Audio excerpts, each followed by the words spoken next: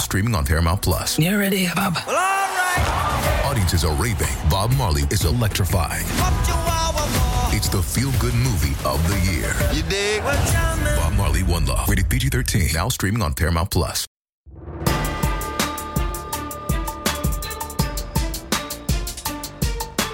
All right, what's going on? Welcome to Cannell and Bell on this Monday. We have a huge show that we have to get to, a ton of stuff. We're going to get to Colin Kaepernick's workout, Tua's injury.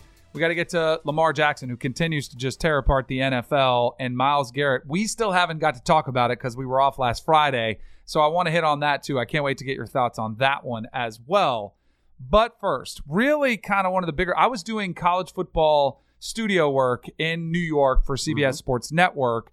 And as I was doing this, we're supposed to be covering college football, right? And yet one of the bigger storylines that was kind of overwhelming what was a really big college football Saturday was the mess that was going on with Colin Kaepernick trying to get his workout done. So there are some moving parts to this discussion. I'll try to lay out the facts and then we'll kind of break it down. So we had talked last week about him, having this workout and what was going to happen. And I was optimistic, saying, hey, this is a good sign. Maybe this will be the start of something where he can get an opportunity. But it turned into something much more significant, much worse, whatever way you want to look at it, because there was this workout that was scheduled to occur in Atlanta at the Falcons facility. There were up to 24 teams that were supposed to be in attendance. But a few hours before that scheduled workout, Cap and his rep moved the workout because the NFL, they said, asked him to sign an unusual liability waiver, and the league denied his request to allow all media in. After the fact, the NFL released a statement saying, we are disappointed that Colin did not appear for his workout. Today's session was designed to give Colin what he has consistently said he wants, an opportunity to show his football readiness and desire to return to the NFL. Cap did address the media for about 90 seconds after. Here's what he had to say.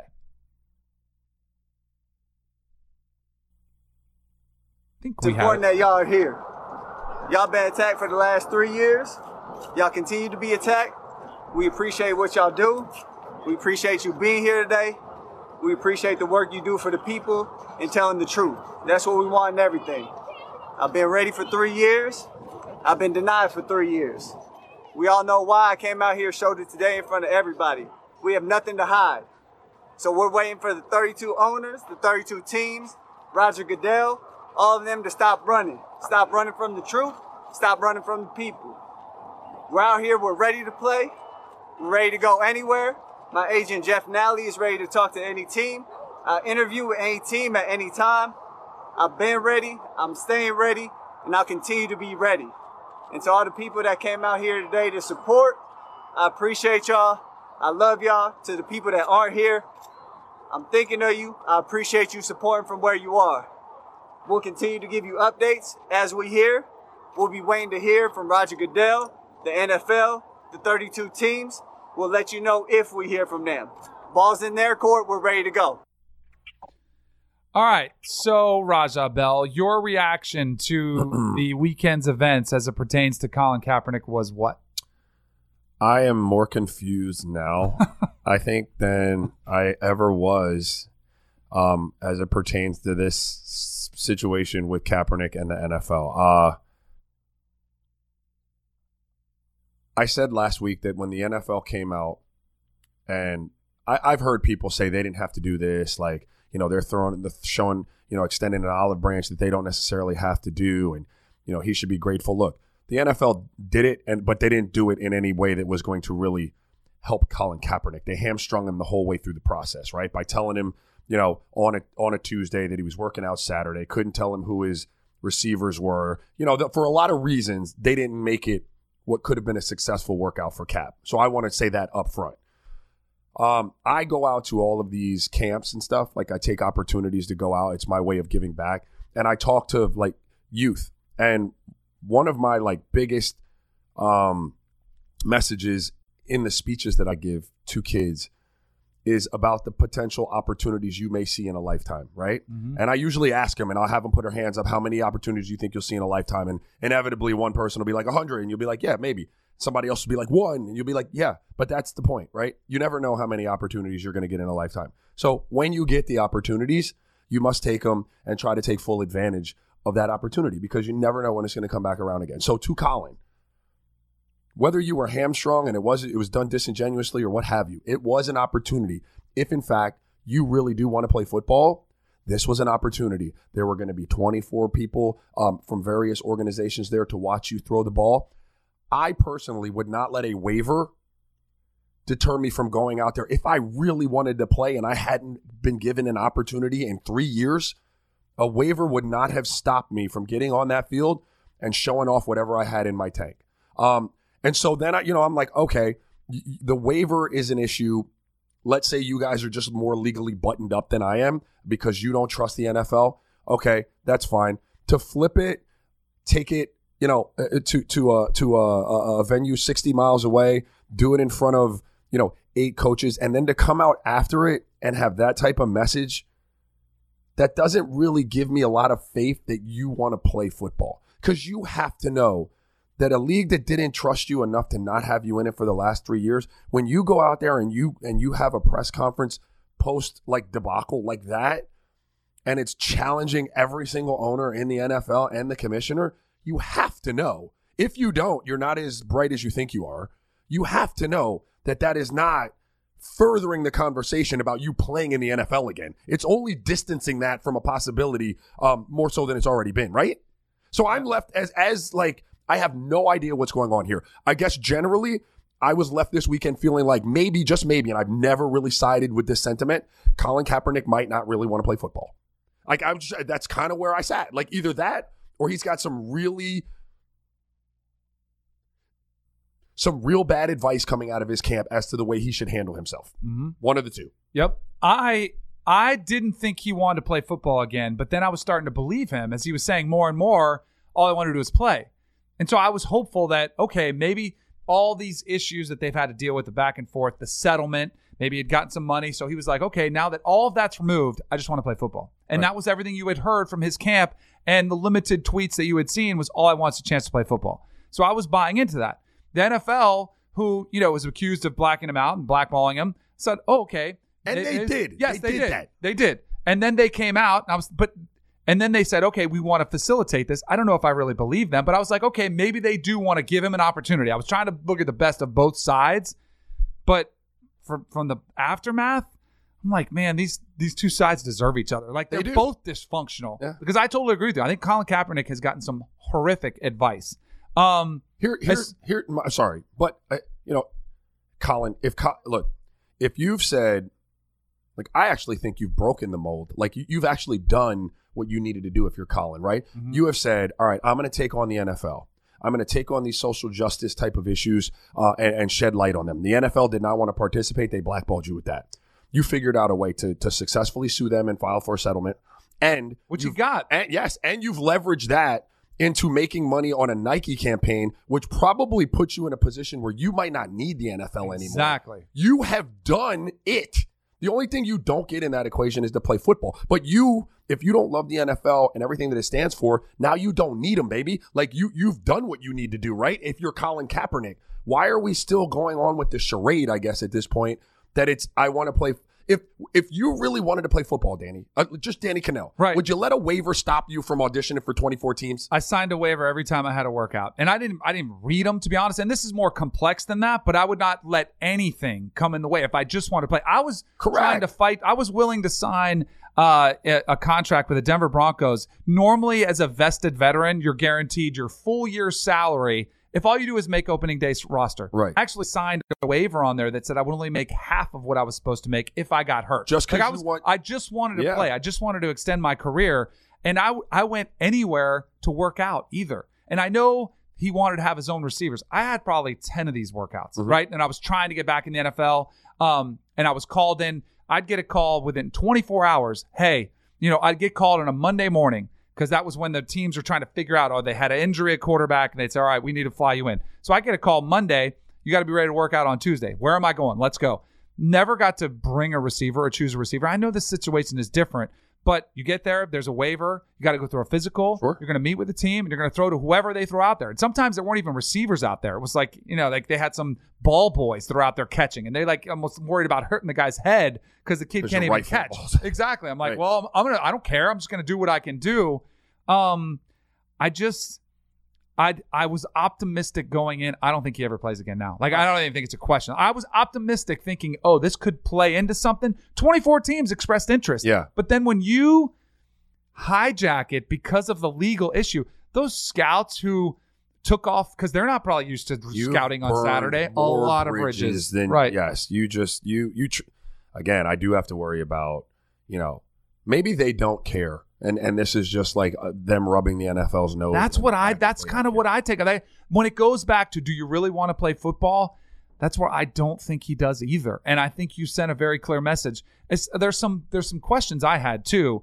So like when you say, we just want to show everybody, we want to be transparent so everybody can see, what has prevented you from, 6 months ago from just filming a workout, an entire workout, right? Put it all out there. And have it say, and then do a media session. You can, because if Colin Kaepernick says, I want to hold a workout and media's invited, there are gonna be all kind of people there. And you say, I don't care what teams are there, I'll send you all my video. You could have done that, and then but the fact that saying I don't want to do it because media is not going to be allowed, and you were worried about I don't understand that thought process. I think he's gotten horrific advice. The other thing I don't think either one of us or anybody could come even close to comprehending.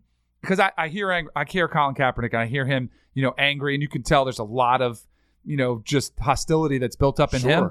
I don't think anybody can comprehend how much hatred he has received in the past 3 years. Talk about villainous. Like, I think it's almost impossible for him at this point to see what we see, like from the outside, because he's just been hated on by so many people and so many insults and racist, like just awful things that have been thrown his way. I don't know if he can have like an optimistic point of view like I can. Like, hey, why don't you just go out there and work out? It's impossible. Yeah, completely jaded by the whole process, you have to imagine. And like, look, I'll say this again. Like, we'll open the whole debate over whether or not what he did was, all he was trying to do was bring awareness to something that is a real issue in this country. Some people can't see it for what it is because you don't walk in those shoes every day. But it is a very real thing to some of us in this country. And that was all that he was trying to do there. He had consulted with Army and veterans and people who were in the military. I have people in my family that are in the military that supported what he was doing because they saw the value in it. So that he was painted as such a villain and just this terrible human being was a terrible, tragic thing to begin with. And I imagine that he is completely jaded and trusts no one throughout this whole process. And I don't hold like any ill will or grudge towards him for that. I'm simply saying that if you really wanted to play football, and it just boils down to this, like all of that is noise. If you really want to play, and that's all you want to do, and you feel like you haven't been given the opportunity to do that, and it's the one word I keep using, here's your opportunity to do it. Is a waiver going to stop you from taking the opportunity? And when you let that waiver stop you from taking the opportunity and all the little things surrounding the waiver, I then have to wonder whether you really, really do want to play football. I think that's fair. I think so too. The other thing, I don't blame the NFL for wanting a waiver. They already got sued once, and they already paid him a lot of money. And from the extras that were in this liability waiver, we're pretty much protecting them from getting sued again. Correct. Like, I understand that. Well, I think that's a realistic expectation. So why wouldn't you sign off on that? If you've already got your money, you got your settlement, and you're moving forward, like, are you planning on suing again? And maybe it is. And I did read some legal concern that people were saying the NFL could still be potentially sued again for the way this all unfolded. Like, it's so dysfunctional. It's an absolute mess. And the other. I mean, look, sometimes it's hard. Like I've been a person at times in my life that had authority issues. Mm-hmm. Like sometimes, sometimes I'm in a better mood and sometimes I'm not. And sometimes I don't like to just fall in line with, because you tell me I got to fall in line. But if you want something and you and someone else holds that your ability to do that in their hands, then you must fall in line. Right. Like, you have to, because you don't hold your own fate in your hands as that is concerned. And, this is one of those situations where if for some reason you're not an authority guy and you don't usually like to bow to the will of authority, then that's not for you. Because the NFL, you're not winning with the NFL when it comes to that. It's the NFL. They're telling you under what circumstances you're going to be able to do this. And if that doesn't make sense to you, then I would again say you must not really want to play football that bad.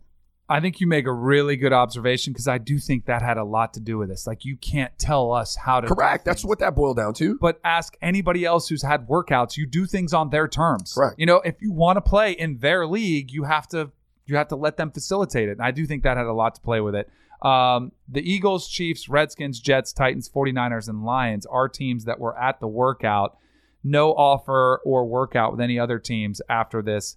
Again, we'll keep you updated on it at CBS Sports HQ. I don't think he plays again after the way this played out, and it's just going to be an unfortunate part of this whole thing, and we'll keep you updated on it. All right, speaking of unfortunate incidents, Tua Tagovailoa out for the year for Alabama. This is Tony Kornheiser's show. I'm Tony. You expected someone else? So what exactly is the show about?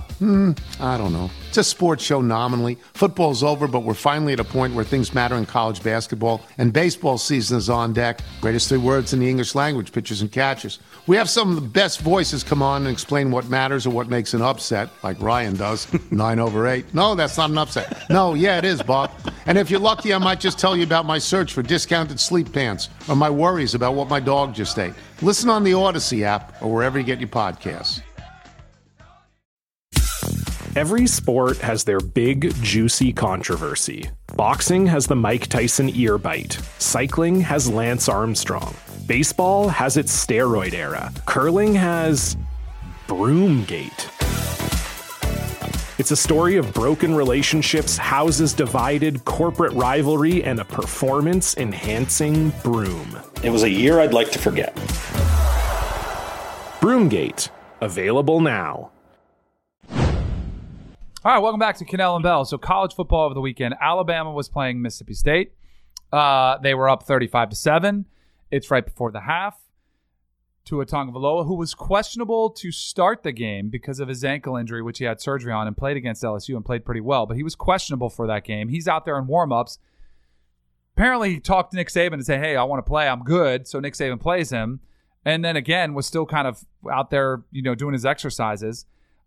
Goes out and has one of the most unfortunate injuries that you've seen maybe in college football history when you think of the magnitude of the team, the dynasty, the player, how well he's been, the expectations at the next level. The actual injury. Yeah, the actual injury itself, dislocating your hip is one of the most serious things you could have.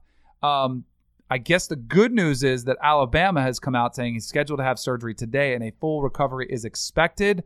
But it's sort of like when we talk about Kevin Durant, like with the Achilles, like you're not going to be the same. You may be able to come back and, by medical terms, be fully recovered, but how much does it impact your ability to play, I think is very much in doubt for Tua. There's a lot of different angles to get into with this. Do you have any problem with him playing in the game from the standpoint of when it was in the game? They were up 35-7. Do you put blame on Nick Saban? Where do you stand on the way this transpired? I want to be careful about blaming Nick Saban. Like a coach, when you've got a player as good as Tua who's saying he's okay and medical's clearing him and trainers are clearing him, coach is going to play him. That's what coaches do. They're in the business of winning games. So I don't want to blame Nick Saban. I do think that medical staffs and trainers at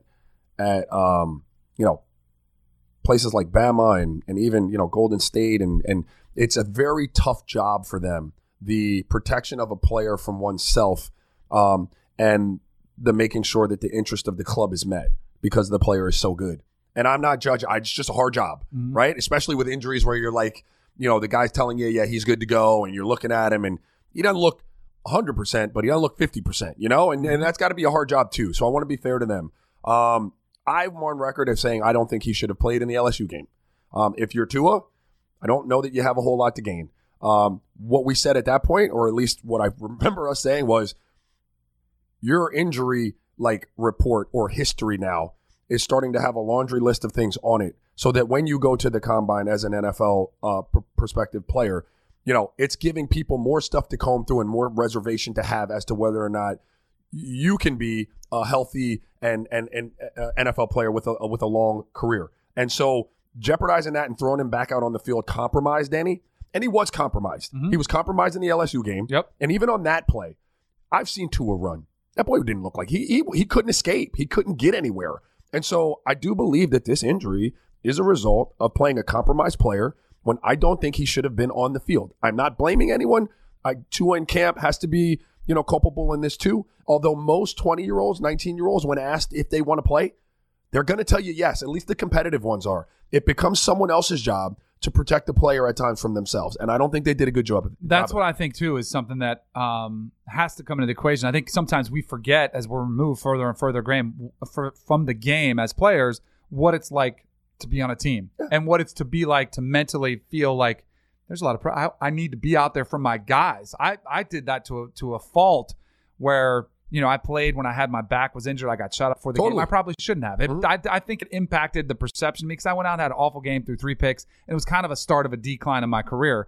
And not who knows if I would have been good anyway, but I wanted to go out and play. I didn't have anybody that said, hey, maybe you should make sure you're better, like make sure you're 100%, or just what does it matter? You can just take this week off. There's 16 games. I never had him. I just wanted to play with my teammates. I think that's what Tua was thinking. Hey, I want to win a national championship, and I want to do everything I can to go out there with my guys. I see all these other guys. They have injuries. I don't treat myself any differently, but he is different because he is a potential number 1 overall pick in those things.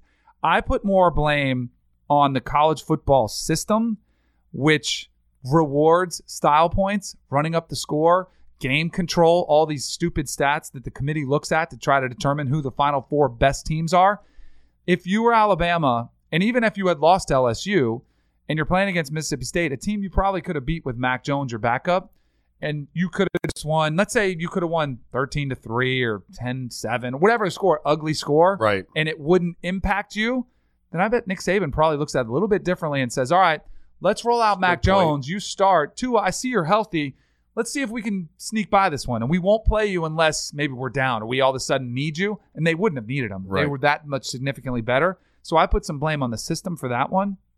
I wouldn't, and I don't in the game itself. I don't blame him either. It's a 2-minute drill. They haven't been that good in the 2-minute against LSU. Remember, he threw the interception. Sure. You want to get some positive reps, and a lot of teams will go out there and the starters will just play the first half. It just kind of you give your backups a chance to get better warmed up mentally. They get a chance to get ready to go in the game. So I had no problem with Tua playing in that specific situation. I think people that are blaming Nick Saban really aren't familiar with the mindset of athletes or coaches when they're thinking, "Hey, we got to go out and win this game."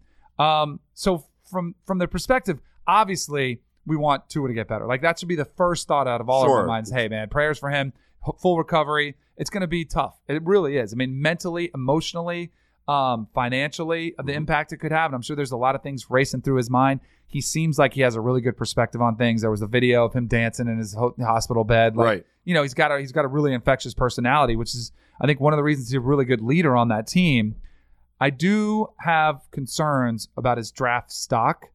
I think it was kind of dropping because remember before the season it was tank for Tua. Whoever has the number one pick, it's tank for Tua. Right. And then you've also had the emergence of Joe Burrow, which is, you know, maybe knocked into that somewhat. But I also think Tua's injury history was starting to take its toll as well, where you've had multiple incidents before this one. You had surgeries on both ankles in the last year. You've had a finger that required surgery. You've had, you know, quad and sprained knee injuries. I do think the accumulation of those were something that would be concerning to NFL teams because that is durability is something that becomes evaluated. And I think that was already hurting him, and this isn't going to help it. Yep. The best of the best ability is availability. And if you're getting, here's the deal. If you're getting banged up in college, they only get bigger, faster, and stronger when you get to the NFL. Mm-hmm. You know what I mean? And so you have to have concern if you're an NFL quarterback, an NFL franchise about,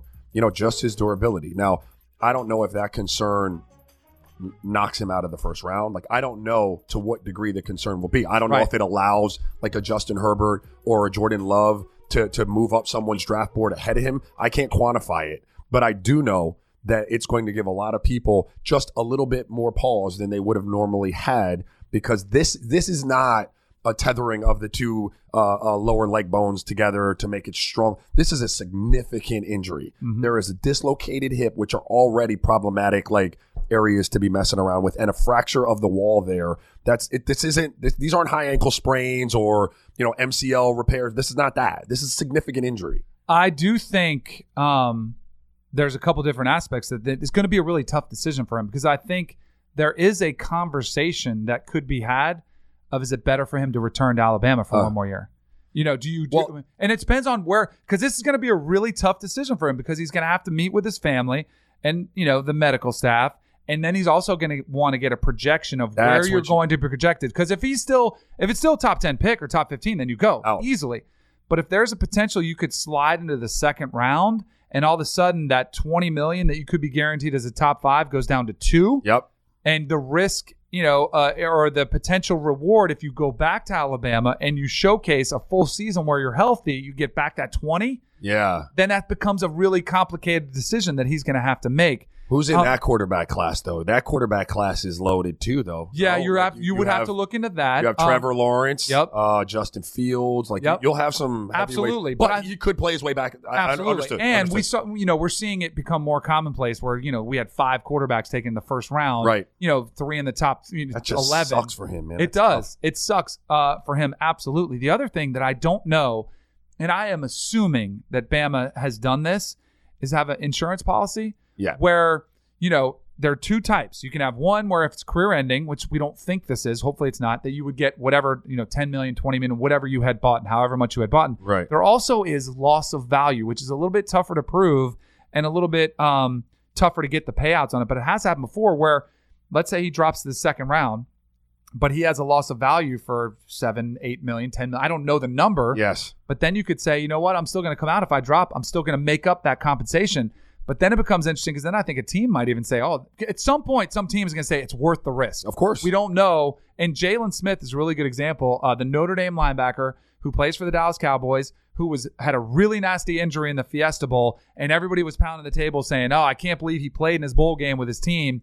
And Jerry Jones said, I'm going to take a risk on him. And they weren't even sure he was going to walk. They took him, and it took a while. But then he came back, he balled out, and then guess what he got this year? He got his big payday, which was awesome. Those stories are great to hear. But I think it's going to be very complicated the next 3 or 4 months for Tua to make a really, really tough decision for a 20-year-old. Yeah, you have to have – it's got to be – I I couldn't even imagine that. Just picking a college was a hard thing. Like figuring out whether you're going to stay in it or go pro, that's a whole nother conversation. It's going he has to have – and I'm imagining he has the best representation like he can get to get a real true pulse on where people are kind of considering him. Right. And I know a lot of people might hear this and say – No, Nick Saban's going to do what's best for his team. I do think Nick Saban will give him good advice. I think Nick would too. Yeah, I do. I think he'll tell him, hey, you got this chance, you need to go. If Nick Saban said to come back, I think a lot of people would crush Nick Saban. I don't necessarily think that's automatically bad advice or selfish advice. I think it might be in the big picture. It might be something smart. I do think it's interesting, though. 2 things. One, when you mentioned like coming out hurt anyway and letting someone roll the dice, that team would probably be a team with an established vet who was in his twilight.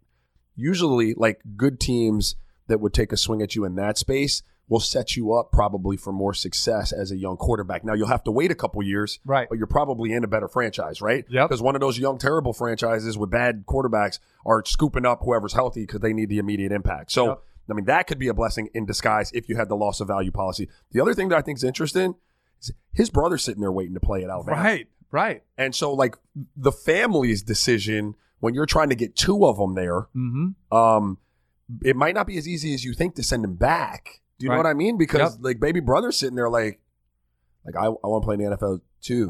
Right. You know what I mean? Absolutely. That becomes an interesting conversation just within the family. Definitely does. What's up? I don't know. I mean, we'll find out more. He's supposed to have the surgery today, and then we'll find more later in the week about what the time frame is. But a lot of the time, people are saying it's between 6 to 12 months. If it's a 12-month recovery, he's not playing football next year. So if he goes back to college, he may not even be he might have to medical redshirt then be in the 2022 draft, right? Like, would he even be in the 2021 draft if he goes to college next year and doesn't play? Well, see, here's the thing, and this is where all of this becomes a decision. Let's say it's a year, which would be your worst case. Like, all Tua needs to probably play in is 3 games at the end of next year to show that he's fully show. Because they've already seen enough film. You know what he can do. They just need to show him healthy. They can't do that. Because I don't think if you're Tua and you have to wait 2 more years, you're not coming back. They can't do that at Alabama. What? They can't play 9 games at Alabama. They're always in a championship. Right. They can't roll out like Baby Bro for 9 games Maybe and be killing everybody and then say, "Hey, Tua, we're going to give you 3 games to get your stock up." Like that, you know what I mean? Like, be tough. That is a real sticky situation for them. I think he's probably going to come out. Yeah, I think he has to. I'm telling, like, families that, not even Bama, but even from a family perspective, let's say Tua doesn't have to play next year. You got to wait 2 years. You're going to let little bro play a year at Bama, and then big bro comes back in his sophomore year and gets the reps. Like, that's a mess. It is, man. That's a dicey situation for sure. And of course, all prayers and hopes for Tua to come back fully as he's got his surgery today, and we'll keep you updated on that. Welcome back to Cannell and Bell. So the Ravens and Texans played yesterday in what was billed to be this incredible matchup between Deshaun Watson and Lamar Jackson. I was all in saying, hey, these are 2 most dynamic quarterbacks we've seen, changing the way the game is played. I was a little bit surprised at how bad the Texans played in this one, but of course, you got to give a lot of credit to the Baltimore Ravens, who were fantastic in this one, including Lamar Jackson. But the one takeaway I had from this game, I need a hype man. I need a hype man to come on here and do the intro to the show every single day, because that's what Lamar's got. Mark Ingram introed Lamar Jackson at his press conference. Here it is. Now I would just like to introduce y'all to the man, the myth, the legend, the MVP front runner. If anybody else got to say something different about that, then come see me.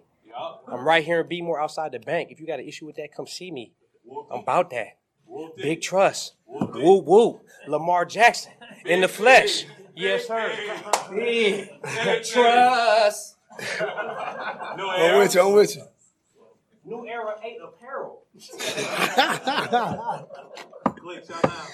Hey, this man funny. That is fantastic. That was Mark Ingram.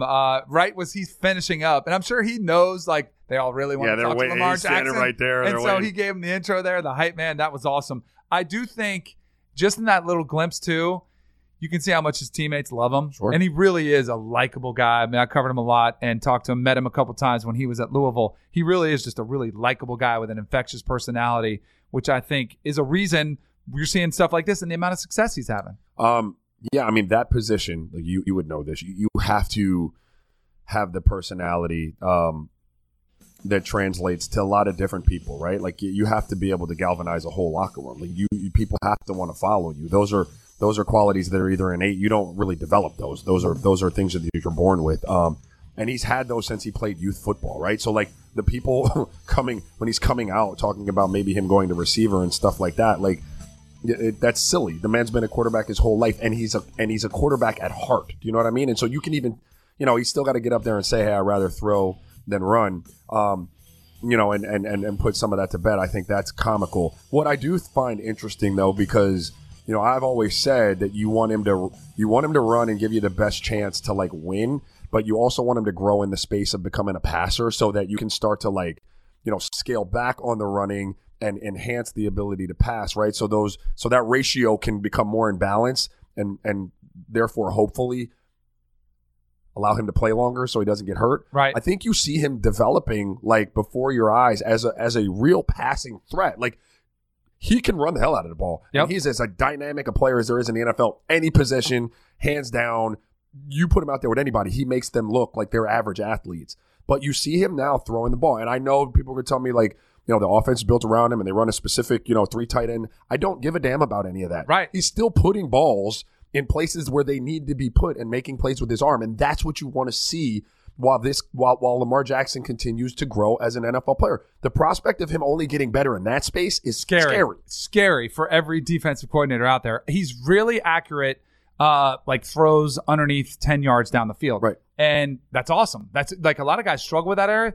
Tom Brady's he shreds defenses like that. Mm-hmm. That's what Lamar Jackson does. I still think the one area he has to do is kind of vertical passing game, throwing up the seams and to the outside. But you can get better at that. He's young. Yeah. Do you know how old he is? He's like 21 years old. Is he 22? Do you know who's older than him? Joe Burrow? Joe Burrow is older. He's a month older than Lamar Jackson. Yeah. And he's in his second year in the NFL and having this much success.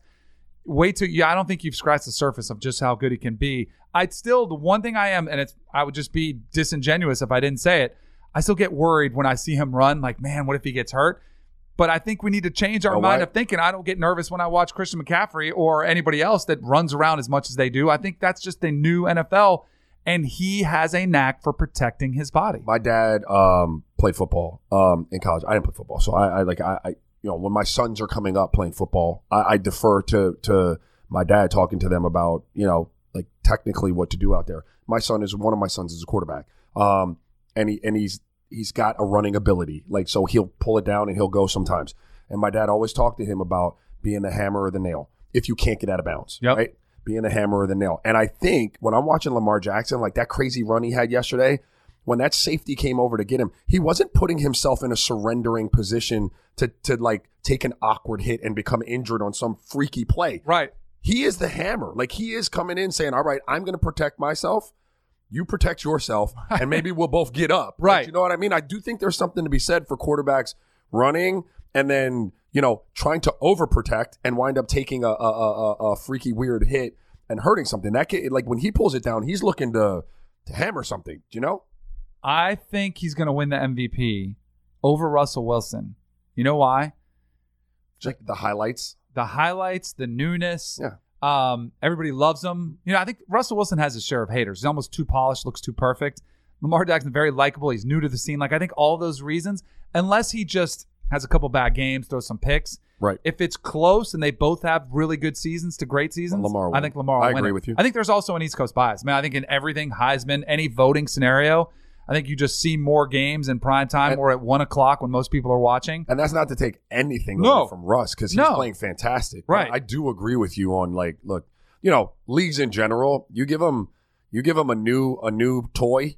Yep. Like, and it's close. They want to get that new toy out there in front of everybody and campaign around it and commercial it up and do what you got to do, right? Yep. He'll jump over Russell Wilson because Russell has a bye this week, so he obviously has a point. I think in odds makers he'll jump. Bias I got a stat for you. In 3 out of the last 4 weeks, Lamar Jackson has head-to-head wins over Tom Brady, Russell Wilson, and Deshaun Watson. Like, if you want resumes, what do you want me to do? Yeah. Can't get much better than that with that gauntlet that he had right there. Keep an eye out on my man Kirk Cousins. Yep. Maybe we'll get to him the rest of the week because he had a pretty impressive performance. You know what I also like about Lamar real quick before we go to break? Humility. Yeah. No, he really is. He subtly will tell you, like, yeah, I'm a running back, so, like, whatever. Right. But when they ask him about, like, his team, man, he is to the point. There's still some polish that he'll get on him at the mic as he gets older and he's got more reps at it. But generally speaking, his message is on script, matter of fact, and to the team. Yep. And very humble. And, the video that went viral when John Harbaugh, his coach, went over to him on the sideline, it was an impressive, like, interchange, because Harbaugh's like, hey, man, there's kids watching. They're wearing your jerseys. You're going to change the game. 20 years, they'll be talking about what you did for the NFL. Yeah. And what did Lamar say? He's like, nah, coach, I got to win a Super Bowl first. Like, that's all he was focused on. Hey, we got to win a Super Bowl first. Right. And that's the ultimate mindset of what you would want in your franchise quarterback. He's not worried about his stats. He's not worried about whether he gets hurt. He's worried about winning football games. He doesn't care what the offense looks like. Because a lot of times you've seen African-American quarterbacks want to play the game the way it's traditionally been to prove it. And he hasn't complained once. He said, you know what? Whatever you guys call, I'm going to run it. And it's working awesome, which is really cool to see. We were off on Friday, so we did not get to talk about this. I am fascinated. Let's just get into it right here. Let's do it. Myles Garrett on Thursday Night Football against the Pittsburgh Steelers gets into it with Mason Rudolph. He has one of the most controversial, nastiest incidents in the history of the NFL when he gets Mason Rudolph's helmet and bops him over the helmet with it while Mason is not wearing a helmet. Right. Your reaction was what? He's very lucky. Myles Garrett is. And Mason Rudolph. Yeah. They're both very lucky that helmet didn't connect with the crown side down and flush on the top of his head. Because that would have been just a possible tragedy. Yeah. So that was my first thought. My other thought was, like, Mason Rudolph tried to pull the man's helmet off, and the man got up and yanked Mason Rudolph's helmet off, and then they got separated. And then Mason Rudolph ran over there still trying to get some more action. And so I don't think that you can I don't know that he's blameless in that. What Myles Garrett did is inexcusable. Punishment, I got no beef with it. Like, do whatever you got to do, because once you do that, you've messed up. Right. But I do think that if Mason doesn't act the way Mason acts, that could have probably been avoided. Is that fair? Totally. So I was getting annoyed because we live in this, and it's social media's fault, but like this outrage culture where everybody gets really upset. So there, you heard calls for Myles Garrett never to play again. Stop it. You heard calls for him, assault charges should be pressed. You heard all these different, and I was like, can we just step back for a second and look at a player who really doesn't have a history? There was some videos going around that they claimed were dirty. I didn't think they were that dirty. The hit against Trevor Siemian for the Jets, he tackled him. The guy broke his leg. It wasn't his fault that the quarterback broke his leg. There was another one where open hand, he hit somebody upside the head, and it was a normal scuffle that happens almost in every single game at some point in that game. By all accounts, he's been a really good guy. Like, he stayed in trouble. A fan hit him in the face, and he turned the other side, like didn't do anything, didn't respond to that fan, which is kind of remarkable that you're thinking about this now. I've always said this, whenever anybody has an incident that's really ugly, like, imagine if your worst moment, probably in your life, is displayed in front of millions and millions of people. Like, that would suck, right? And it doesn't excuse it, but like, can we just kind of look at this maybe being his worst moment, and that's all it is? Right. And it's an awful moment, and he deserves to be punished for it. But to say he should never be allowed to be played a football game, that's dumb. To say that assault charges should be pressed is dumb. This is a sport. Like, all these players, when you step on that field, you know it's different. It is not your normal workplace. It's not what happened if we stepped outside here and somebody grabbed a helmet and hit you over the top. That's not what it is. It's a competitive field where there are scuffles that are going to happen. There are going to be moments where you lose your temper. Now, that doesn't excuse it at all. And I thought the NFL handled Myles Garrett's suspension perfectly. Sent a strong message. Over $1 million it's going to cost him. They said it's indefinite. He has to show remorse. And the indefinite quiets all the people that said, oh, this isn't harsh enough, because they really can't say anything. They have to wait and see. And you know what will happen in 6 weeks? They'll forget about it. Like, in today's society, usually it blows over. And I know this is serious, and I know people will still probably write some columns about it, but from the general, like, everybody will forget about it. And my hunch is that he'll apologize. He's already been apologetic. Right. He'll go there and he'll move on. I think the NFL totally missed the ball by not suspending Mason Rudolph a game. Correct. He should have been one game minimum. I was actually so they gave Garrett 6 or indefinite rest of the season 6. I was fine with that. I would have been okay if it was 4. Mm-hmm. Like, I thought that would have sent a really severe message, but they wanted to go over the top. You have to make sure this never happens again. I also was pleased. I don't want to say pleased because you don't want to be pleased about anything this, but I think they got Marquise Pouncey right too. Because what he did, he threw multiple haymakers, and then when somebody's on the ground, that's an assault too. Correct. Like, it's a fight. There are no rules in a fight. But if you want to send a message that we can't have this happen again, they gave him 3 games. I thought that was a solid message for them to send. But I think they totally missed the ball in not giving Myles Garrett a game. Now they're still saying Mason Rudolph. Yeah, Mason Rudolph a game. I thought they totally missed the boat on that. There is going to be a fine levied. If it's not significant, I'm saying like $100,000. I think that shows a double standard that favors quarterbacks, and it's the wrong message to send. If you truly don't want this to happen, you need to send the player that was chasing after him, that did initially try to take Myles Garrett's helmet off. You need to send a message just as strong to him. And if they don't, I think they completely missed the ball on this one. I agree. Both teams were fined $250K too. I think that was the smart thing to do as well. But in any case, we'll see what happens. And I do hope Myles Garrett, he's been remorseful. Hopefully it doesn't define his career. I think it probably will. But I still think he's a good professional who's going to turn this around and show people that that's not what's going to define him. So we'll have to see how that plays out. Welcome back to Cannell and Bell. So Kansas was playing Monmouth. No surprise. They were up 110-55 to close out the game. There's 21 seconds left. Kansas has the ball. They're just running out the shot clock, right? Dribbling up around half court. Yeah. They're not going to do anything. They're just letting the clock roll out. Okay. Monmouth has a guy named George Pappas, who he's a little, guard, white guy. He's looking at him. I don't know. It just kind of annoys me even more about it because it looks bad for my people. So he goes out there he goes out there, and you can see him. He's noticing it, and you can see his wheels start spinning. Yeah, here it is. He kind of notices it, sneaks up, this little sneaky thing. Let me get that. Gets the steal, takes it the other way, and dunks it. Okay, I don't have a problem with the dunk. What are you doing talking trash? That's the biggest problem I have with it. Fair. What are you doing? Fair. And like bleepity bleep. No, you said I don't give him a text. You said I don't give a. Yeah, exactly. But what do you have to be talking smack about? Like I do not understand that. I can't argue with you about that. Thank you. The steal. The dunk. No, the steal, I think all of it, I would have kicked him off my team. The steal. Come on, man. What's the kid supposed to be doing, man? He's out there playing. No, he's supposed to be letting the clock run out. Why? Because this is how fights happen. That's not how Listen, there's still time on a clock. We are still in a game. How often do I get to come to Bush League. Where were we, Kansas? Yes. How often do I get to go to Allen Fieldhouse or whatever and play in front of people? We're already getting You drubbed. already had 60 I don't even know. Does he play a lot of minutes? You had 40 minutes to Might do it that. be his only opportunity this year to get on the court and get a dunk? Listen, we talked about opportunity. Okay? I'm gonna treat you like I treat these little kids at basketball camp. You had a whole game for opportunity. Well, you had a whole game for opportunity. And there was one more. And you got dunked on earlier in the game. And then I got one more opportunity and I got my get back. That's stupid. Now I'm with you on yelling in his face. George Pappas plays 14 minutes a game. George Pappas, take your opportunities, so he had bro. 13 minutes and 30 seconds in those minutes to get your opportunity. Listen, you got me messed up. If you think I'm going to be standing there watching you dribble out a clock when I know I'm about to get the steal and get a dunk, sorry, bro. No, wait. Sorry. You got to do. That's like the guys that fight after a game. Like in football, where was all the fight during the game when you can do it legally? I mean, I think they fought during the game. It's Monmouth in Kansas, bro. They could fight as hard as they could fight. There's only so much you could do. All right, we'll have to agree to disagree. The other bit of news that came out of basketball from the high school ranks, Sierra Canyon, home of who all do they have? They have several NBA Zaire players. Wade. They have Bronny James.